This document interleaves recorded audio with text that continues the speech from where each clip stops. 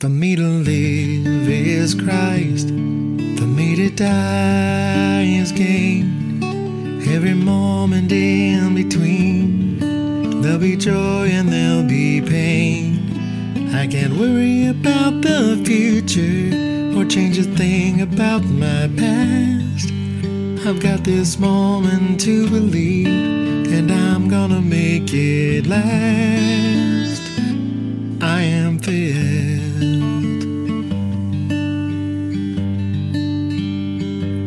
to be emptied. This is Pastor Michael Rogers from The Jar at 702 H Street Northeast in Ardmore, Oklahoma. Thank you for listening to our broadcast today.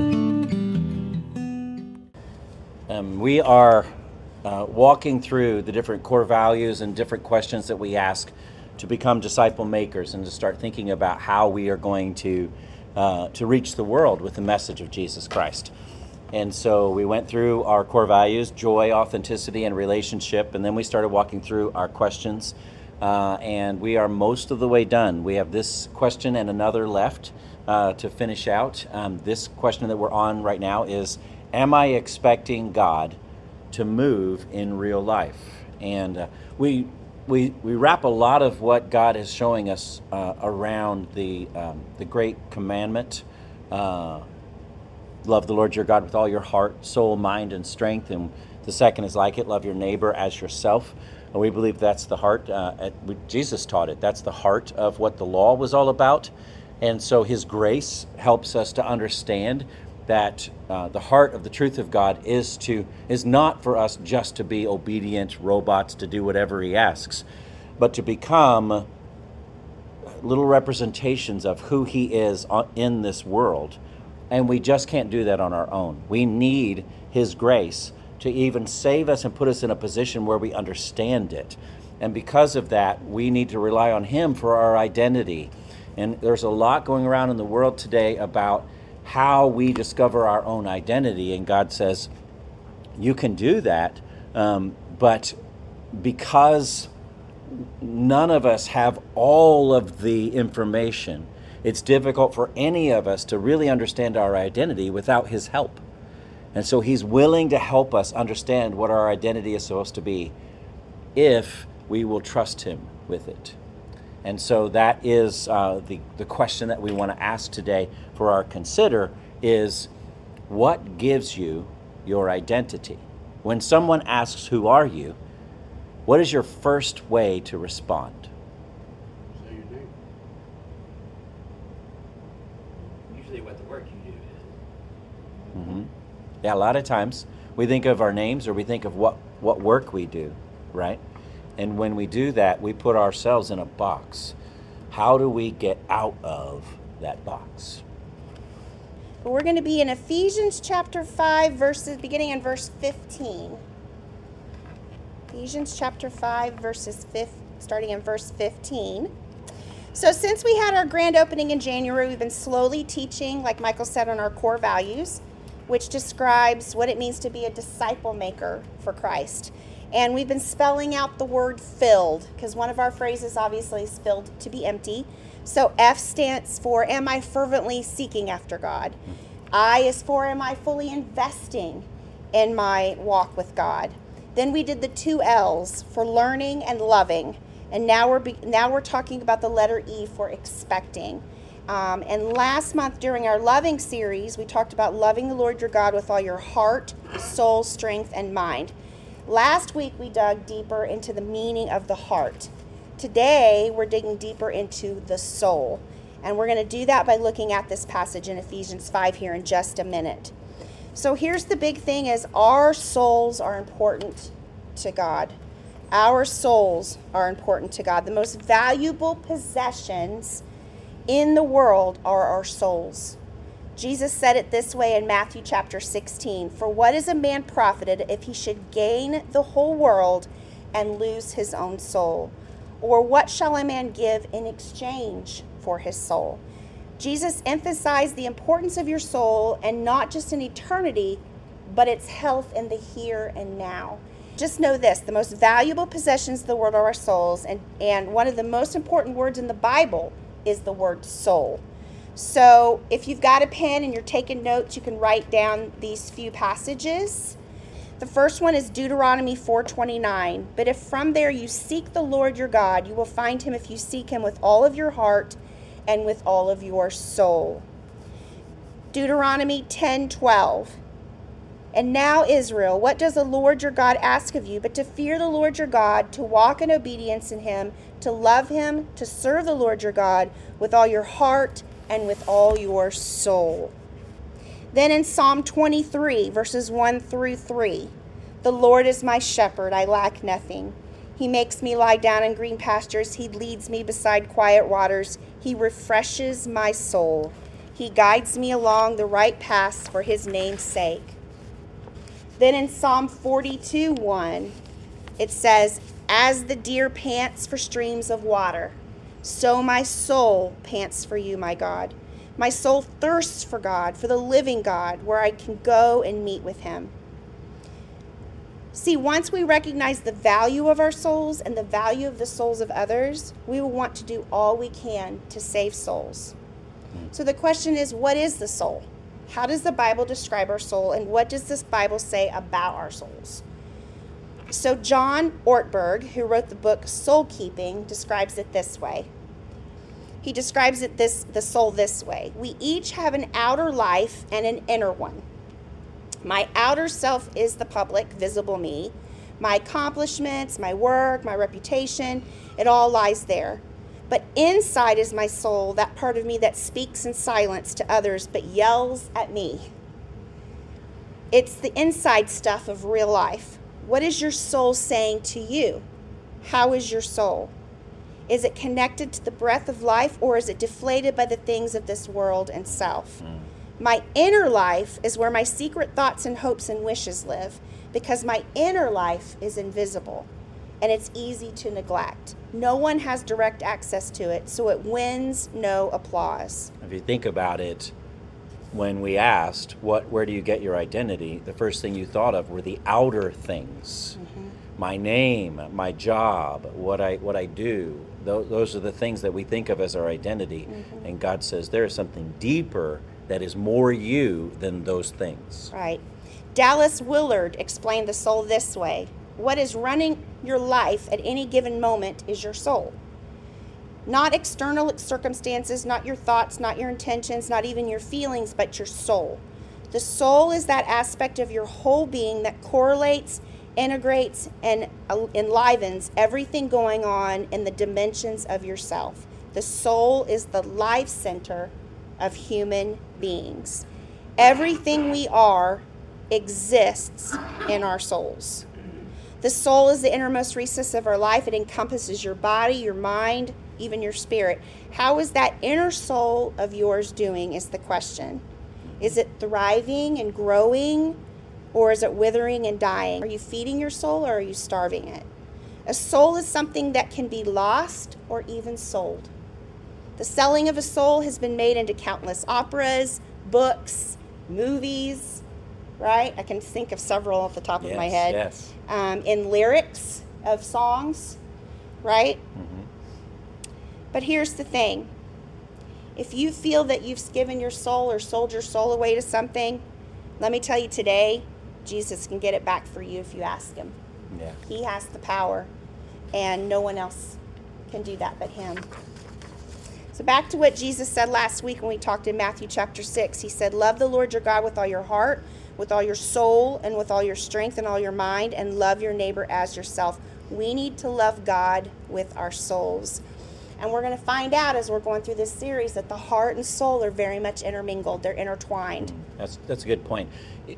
As we're going through this, you may hear some similarities when we talk about heart and soul and mind. And part of the reason for that is because they're intertwined.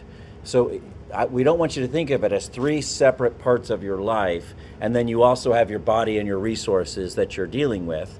Each part that we talk about, all we're doing is isolating and talking about a certain piece of it, but it's really a part of the whole you. So the holistic you is going to be heart, soul, mind, and strength. And because of that, you will hear some similarities, but there will be some differences. And think about that as we're continuing through this series, because that's how God sees us. Yes. He sees us in those aspects. He doesn't see just all of everything. Right? It's what he means when he says we are made in his image. Correct. So what does the soul need to be healthy and whole? Because that's really what we're saying, right? We need a healthy and whole soul. The soul needs a connection to its creator God, or it will find another God. Last week we talked about idols and making things bigger than God. Last week Jesus taught us that what your heart dwells on, when we talked about the heart, is what your heart desires, and how you cannot serve two masters. An idol is anything that takes the place of God's rightful place in your life. It can be money, sports, career, popularity, children, or things.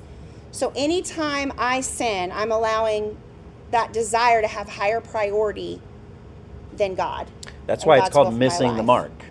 It's called missing the mark because there is something that God knows is best for you, and you have decided to sacrifice that for something that feels immediate, feels like it will be pleasurable, feels like it will be better for you.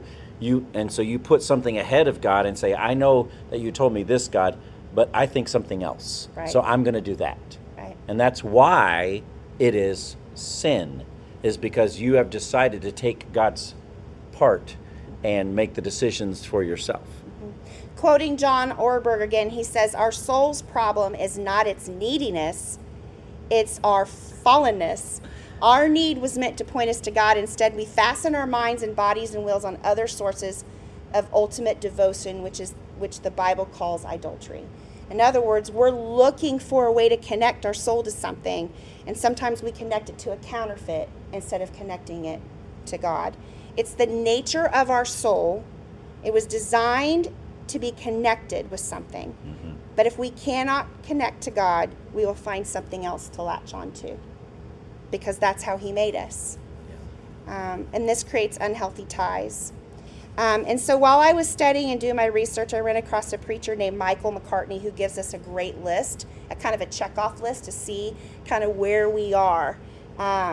These are possibly some red flags that might come up when you're doing a soul check, so to speak. And he did such a good job of listing these that I couldn't have done it any better. So I wanted to point those out. And I wanted to say, you don't necessarily need to have the whole list. Mm-hmm. Listen to the list for where you are on the list. Right. It's more important if you know where you are on the list than to have the whole list. Right.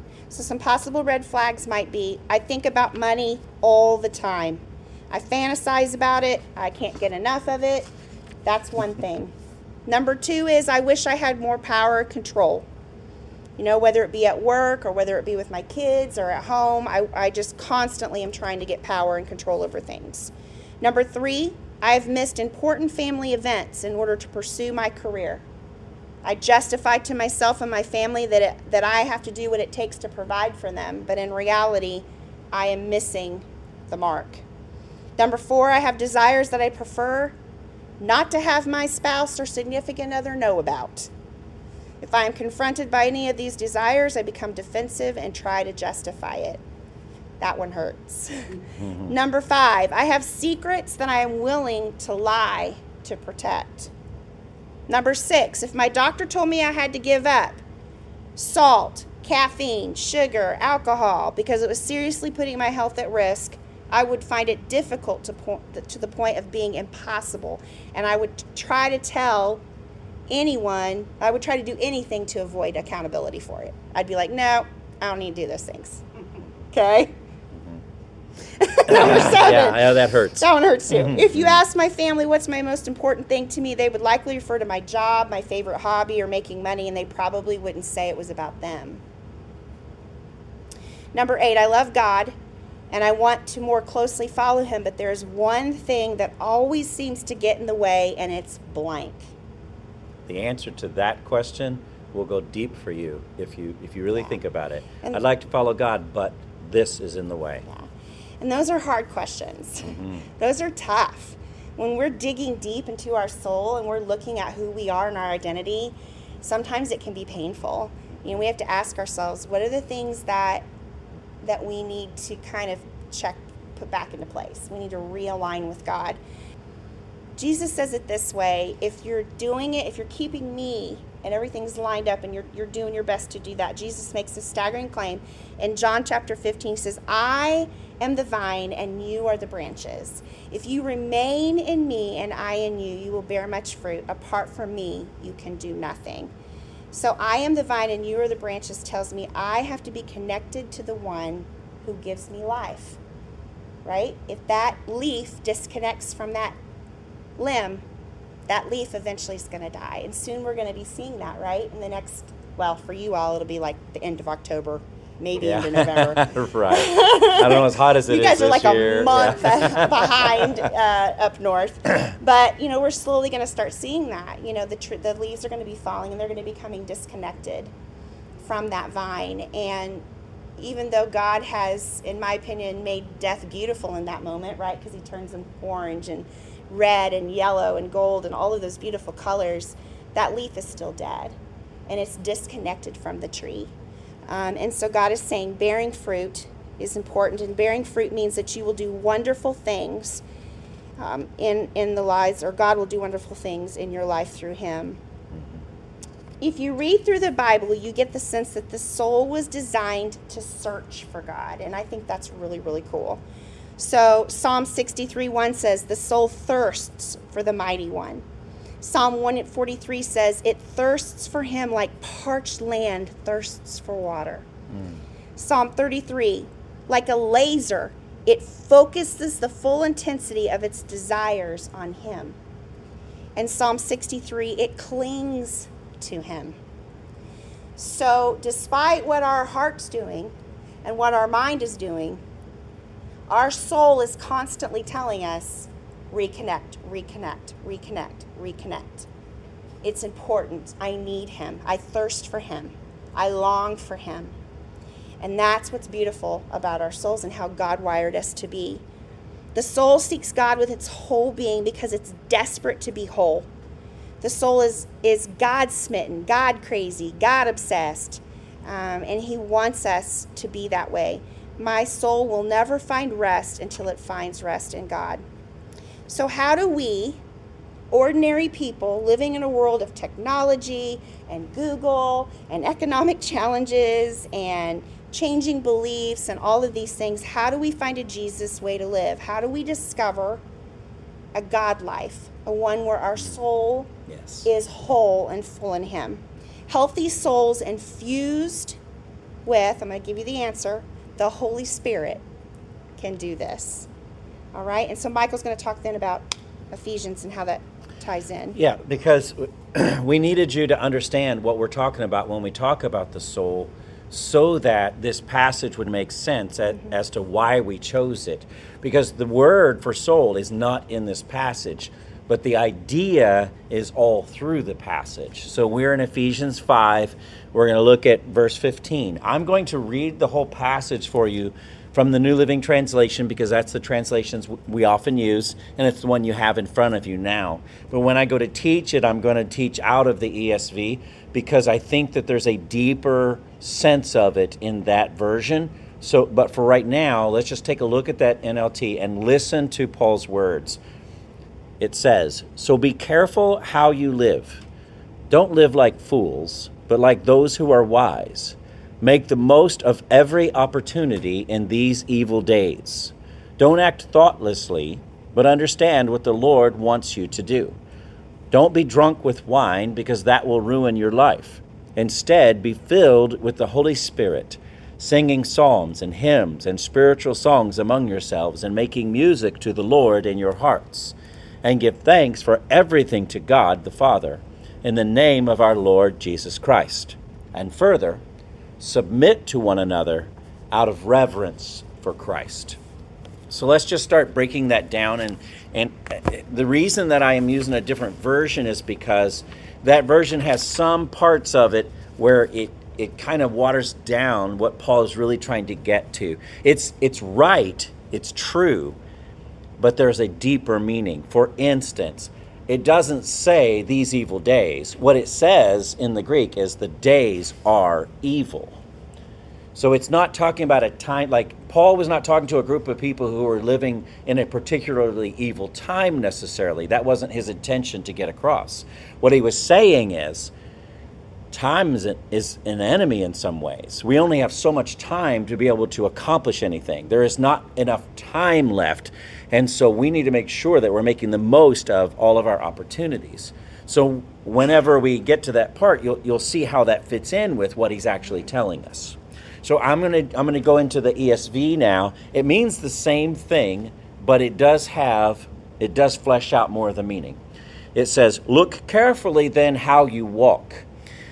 And this literally in the Greek means how you walk around, like how you carry yourself, who you are, and how people see you, not just see you on the external, but they've been around you long enough to know who you are, and they trust that they understand exactly who you are, and you're somebody they want to be around. Look carefully then how you walk, not as unwise, not as someone who has a lot of knowledge but doesn't really use it very much, but as someone who is wise, someone who has been seeking after knowledge about how to not just have the good life, but have the God life. How am I going to have the God life? And I have been seeking after that knowledge, and as I learn new things, I put it into practice. To be wise is not the same as to have knowledge. To be wise is to use the knowledge you have to the best of your ability.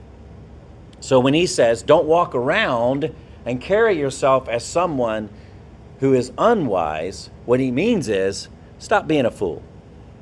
Stop having no sense. In other words, make sure that when you walk around and people see you, they see you for who you are, they see that they can trust you, and they see that you have something going on in your life that they want themselves. He says, look carefully then how you walk, not as unwise, but as wise, making the best use of the time because the days are evil. So what he's saying is the reason this is important for us to understand our identity in who he is and to walk around as if we are wise is because we don't know how much time we have left to convince the people around us that Jesus really loves them and that they can have this God life too. And so we don't know. We might have another 5 minutes with you.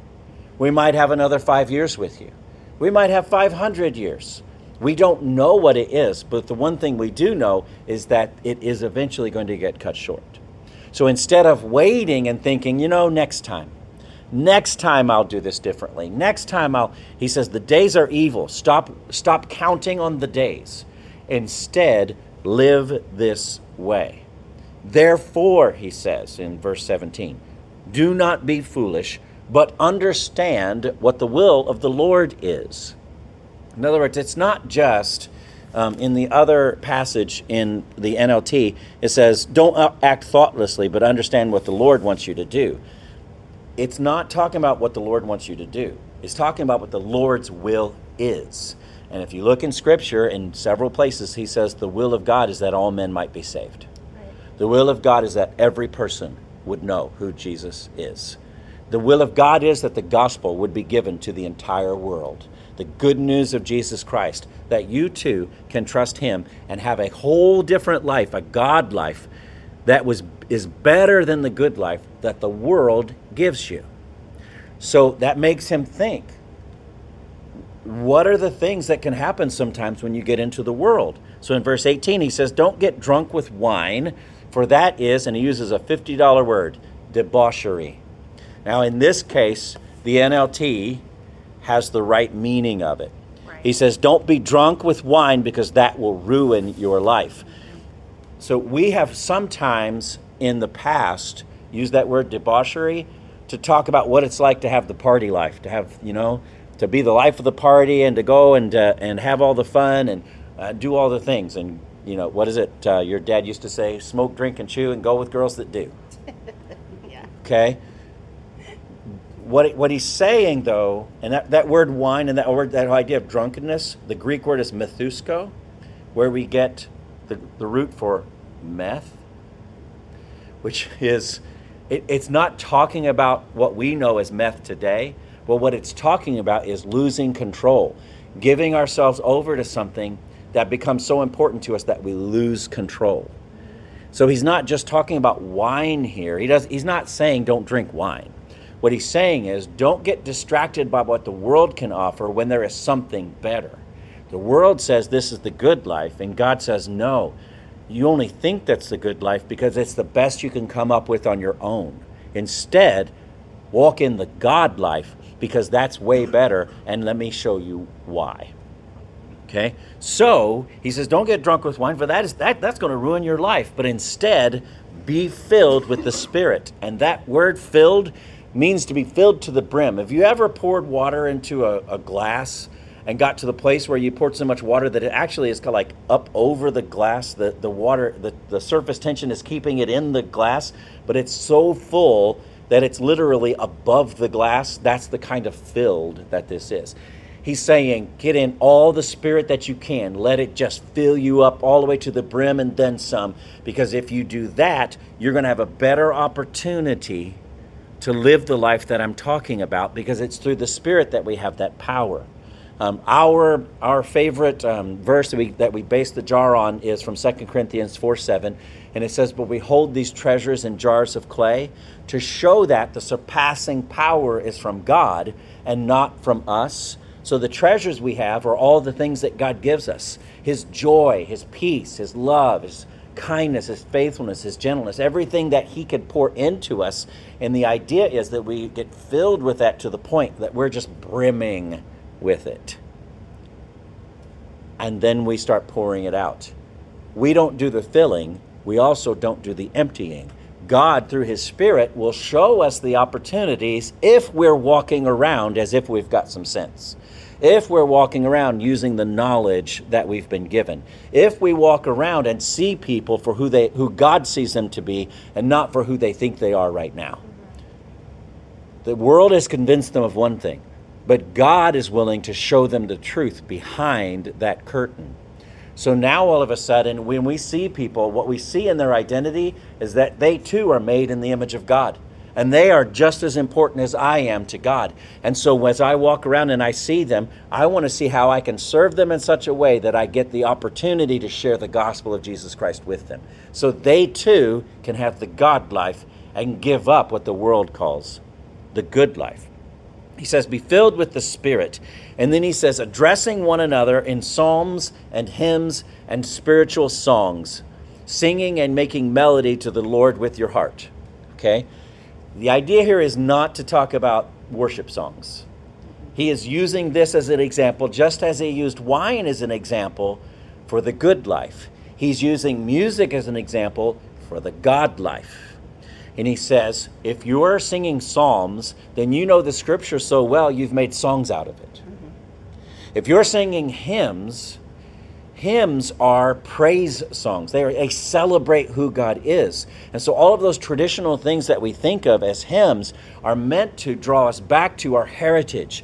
All of the things that we've learned as believers through the years, and all of the people who have lived this way before us, and left us songs that show us after what that looks like. And then spiritual songs are literally impromptu songs we make up on the spot because we love God so much we can't. You ever seen a little kid be so excited about playing that they're making a song about what they're playing about?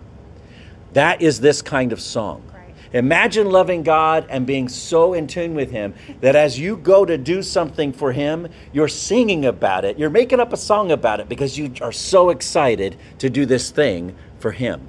That's what he's saying. So when he says making melody, we add the words to and with to this sentence. What the Greek actually says is singing and making melody the Lord your heart. In other words, he's using this to talk about the melding of you and God in your heart. So much so that it becomes your identity, and you now are showing Jesus to every person that you meet. Oh, come on, that's good preaching. Mm-hmm.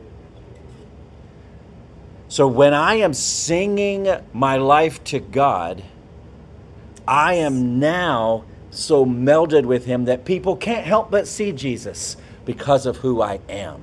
My identity is in Christ. Paul said it this way, for me to live is Christ and to die is gain. If I'm going to live, I'm going to forget all that rubbish, all those things that happened before, all of those big accomplishments that I had. None of that matters. It's all trash to me. Rather than that, what I want to do is press forward to the goal of the reward that I'm going to have because I am living so much for God, that people see my heart, they see Jesus. And then he finishes with giving thanks always and for everything. That literally means giving all the thanks all the time for all the things. And what does all mean? All means all. So I am living a life of gratitude because I know even the tragedies, even the accidents, even the times when the enemy steps in and throws me for a loop, God is going to use those things to shape my identity in such a way that I bleed Jesus over everybody who comes near me. The tragedy may be bad, my tears may be wet, but they are salty with Jesus. And they see how I respond to those tragic events, and they say, man, I wish I had the strength to do that. So that they will ask the question, how? How do you do that? And then you're honest with them and you say, thanks be to God. This wretched person that I am couldn't do it on their own. But because of who God is in me, I can do all things through Christ who strengthens me. That's what that passage means. In the midst of tragedy, I can be content. I can do all things through Christ who strengthens me because I bleed Jesus. And then one last piece. He tells us to place ourselves under each other out of a deep, fearful respect for who Jesus is. The one who washed the feet of the disciples when no one else would think of it. When everyone else was worried about the meal, he saw the dirty feet of his kids and said, I got to wash those first before we can have this. And that's the Jesus that we want to identify with here. A great way of looking at that is to look in Acts chapters 1 and 2. Because the disciples are up in the upper room, they've been told to wait there, and they've been there for 10 days, and they have been praying, and they have been casting lots and trying to figure out who's going to be the 12th person now that Judas is gone. And they've been trying to figure out, what did Jesus mean when he said power from on high? We know we saw him. We know that we had these 40 days with him ascended, but what in the world is this going to look like? Jesus went into heaven. He's gone now. Now it's all up to us. What are we going to do? And in the midst of all of that fear and all of that worry and all of that anxiety, the Holy Spirit came rushing like a fire and filled the room and filled them up, so much so that they walked out of the room and they were so happy. They were so full of joy. They were so full of life that the people who saw them said, you must be drunk. And Peter said, oh no, we're not drunk. Let me tell you what just happened. And because they were who they were, Peter got to tell everyone about who Jesus is. And you know what happened that day? 3,000 people said yes to Jesus. Yeah. I mean, I truly believe that we are meant to be joyous. But I think because we're so fragile, sometimes we let the stress of life and real hurts and real spills and real pain and all of those things take over. And sometimes we then take that drunkenness and we try to find it in places that we shouldn't find it in. Amen. Instead of in the Spirit. So let me give an example. We'll just use alcohol as an example, but like I said earlier, it could be anything, right? So alcohol is a chemical depressant, while the Holy Spirit is a spiritual stimulant. Yes. Alcohol impairs our judgment, but the Holy Spirit improves our judgment. Alcohol makes some users violent, while the Holy Spirit makes us more loving. Alcohol destroys homes and families, but the Holy Spirit brings families together. Alcohol brings out the worst, but the Spirit brings out the best. And that's why he says in verse 18, understand the days are evil. Make the most of what God gives you and not fall for cheap imitation of real joy. Now, we're not saying don't ever drink a beer. Right. That's not that's not what we're saying here. We're not saying alcohol is evil. That's not what I'm saying. Okay? But what we are saying is we're using alcohol just like we used money as an example for the heart last week. Yes. We're using alcohol as an example, right? For things that we can use instead of the Holy Spirit. We use those things to fill our souls when we should be using the Holy Spirit to do that. Yeah. Be determined. Here's our B for today. Be determined to guard your soul. So there's a couple of things on how to guard your soul if you're taking notes. Number 1, a soul that is filled with the Holy Spirit will honor God with their body. 1 Corinthians chapter 6, verses 19 through 20 says, "Do you not know that your body is a temple of the Holy Spirit who is in you, whom you have received from God? You are not your own. You were bought with a price. Yes. Therefore, honor God with your body." And that can be a whole lesson all in itself, and we're not going to talk about that today. But the key point of that passage is the Holy Spirit is dwelling within you, right? So honor God with your body. Number 2, your soul needs rest. Mm-hmm. What does it mean to have a rested soul? Patsy and Steve are on vacation right now. Why?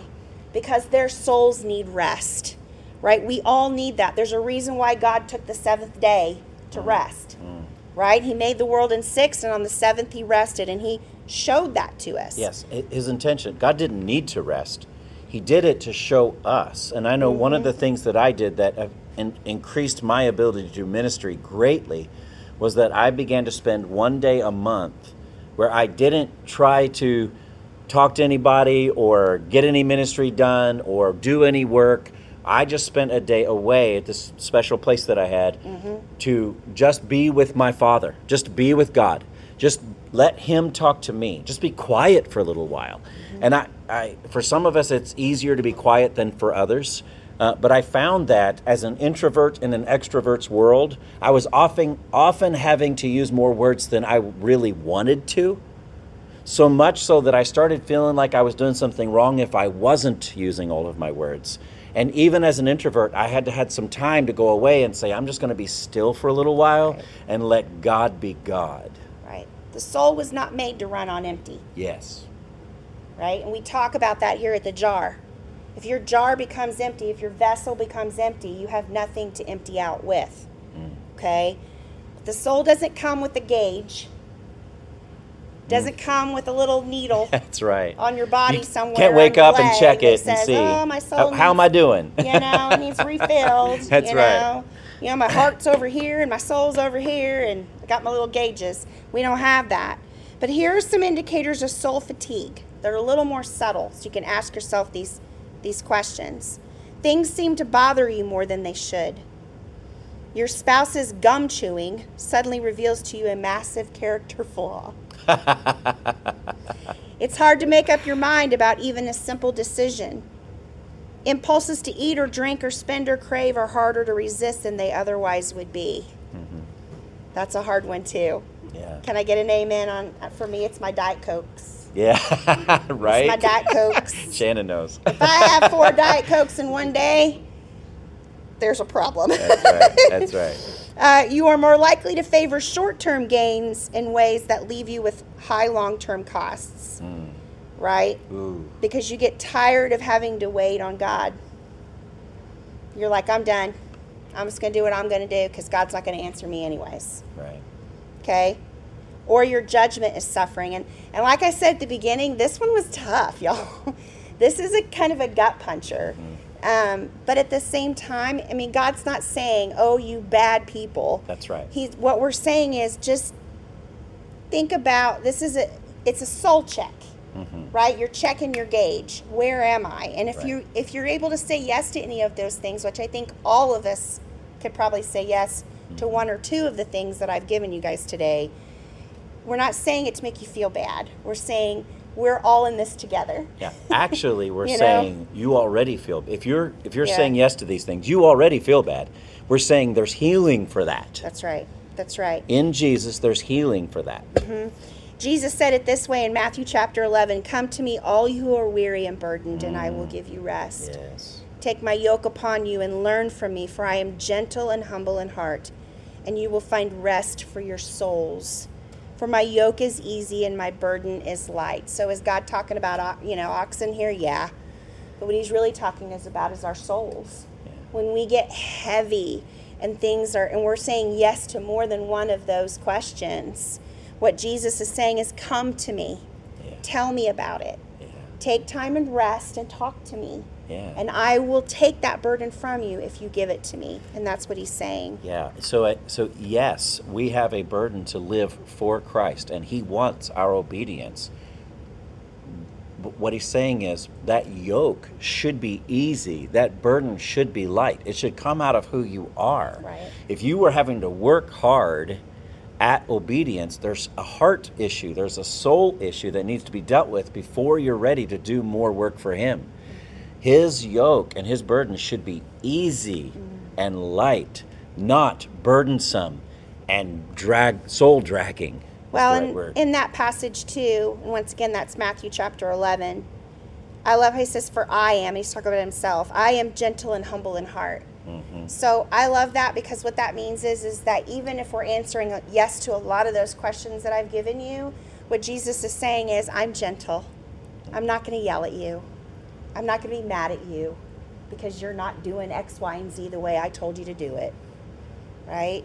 I am gentle and humble at heart. In other words, just come to me. I love you. Come to me and tell me what's in your soul. Tell me what's on your heart, and I will be there for you. And I just, that's why I love my Jesus. Mm-hmm. It's good. So the number 3 thing to guard your soul is your soul needs to be free. Now, this doesn't mean running around with flowers in our hair or living in a commune or meditating all day on the beach. Yeah. Which I like the beach, but yeah, I guess all of that sounds good. Don't get me wrong. Yeah, but that's not what it means. The Bible says in 2 Corinthians chapter 3, now the Lord is the Spirit, and where the Spirit of the Lord is, Amen. There is freedom. Yes. Freedom does not come by doing whatever I want to do. Instead, that usually leads me into trouble. But I was thinking about the movie in the Christmas Story when the kid's given a double dog dare to touch his tongue to the frozen pole. Yeah. I double dog dare you, and he sticks his tongue onto the pole, and what happens? His tongue gets stuck, and then he can't get his tongue off the pole because it's frozen to the pole, right? He becomes a slave to his tongue, right? Freedom will come, if it comes at all, only with sometimes some pain. But we get double dog dared all the time. Mm-hmm. Whether it be money, whether it be security, all the things we've talked about that we talked about were idols before, sometimes can freeze our soul to the flagpole. We get stuck there, and we can't get free from it. And our soul craves to be free. But we're not sure what that means. And like Michael said before, our freedom comes from the Holy Spirit. It's internal and it's soul related. And here's the great part too. You are a child of God who is empowered by the Holy Spirit. So when your tongue gets stuck on the pole, you say, in the name of Jesus. Or it'll sound like, in the name of Jesus. I am free. Yes. I can be free from whatever that is binding me. Paul says it this way in Galatians 5:1. It is for freedom that Christ has set us free. Stand firm, therefore, and do not submit again to a yoke of slavery. Right. Don't go back to the old things. Stay with the new. The old wineskins can't handle the new wine anyway. They'll burst. Those things that you had before that you thought you were relying on, that were your identity, they will burst with this new wine. You need a new wineskin. You need a new identity. You need to understand who you are in Jesus so that you can let those things go for once and for all. And that is where the freedom happens. Amen. I love that song, Where the Freedom of the Lord is. Yes. Yeah.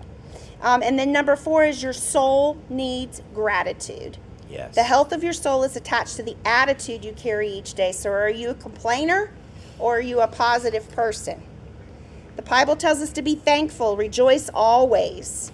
Why? Because it's good for our souls, what we put. And we're going to be talking about minds coming up, and that kind of fits in. Remember, we keep telling you that they're connected, right? And you always tell people always tell you what you put in your mind is what's going to come out. Same thing goes with your soul. Yes. What you put in there is what's going to come out. God has given us all good things. It says in James that we need to be thankful for all of these things. James chapter 1, don't be deceived, my dear brothers and sisters. Every good and perfect gift is from above, coming down from the Father of the heavenly lights, who does not change like shifting shadows.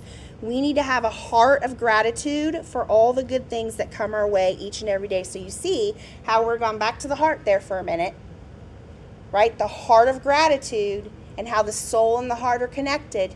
They talk to each other. And I like how you put it in the Ephesians passage we just talked about, how the soul almost keeps the heart in check a little bit. Yes. Right? Because sometimes the heart can get emotions and everything like that can take over and we forget. Can be deceived. And we can be deceived by our heart. But our soul's like, now wait a minute. You're desiring for something that's not good. Right? This is the soul talking. You're desiring for something that's not good. But I'm reminding you that our number one goal is Him. Seek first the kingdom Right. of God and His righteousness. Right. So And take all time. these other things will be added to. That's right. So if we guard our souls, then it won't matter what happens around us because our souls will be healthy enough to handle it. Thanks for listening to this episode of The Jar with Pastors Michael and Carrie Rogers. If you're a believer in Christ looking for an opportunity to learn how to be a disciple maker, come see us at 702 H Street Northeast in Ardmore, Oklahoma. Our regular gatherings start on Sundays at 4 p.m., so you can still make it to see us today. Hope to see you soon. I am filled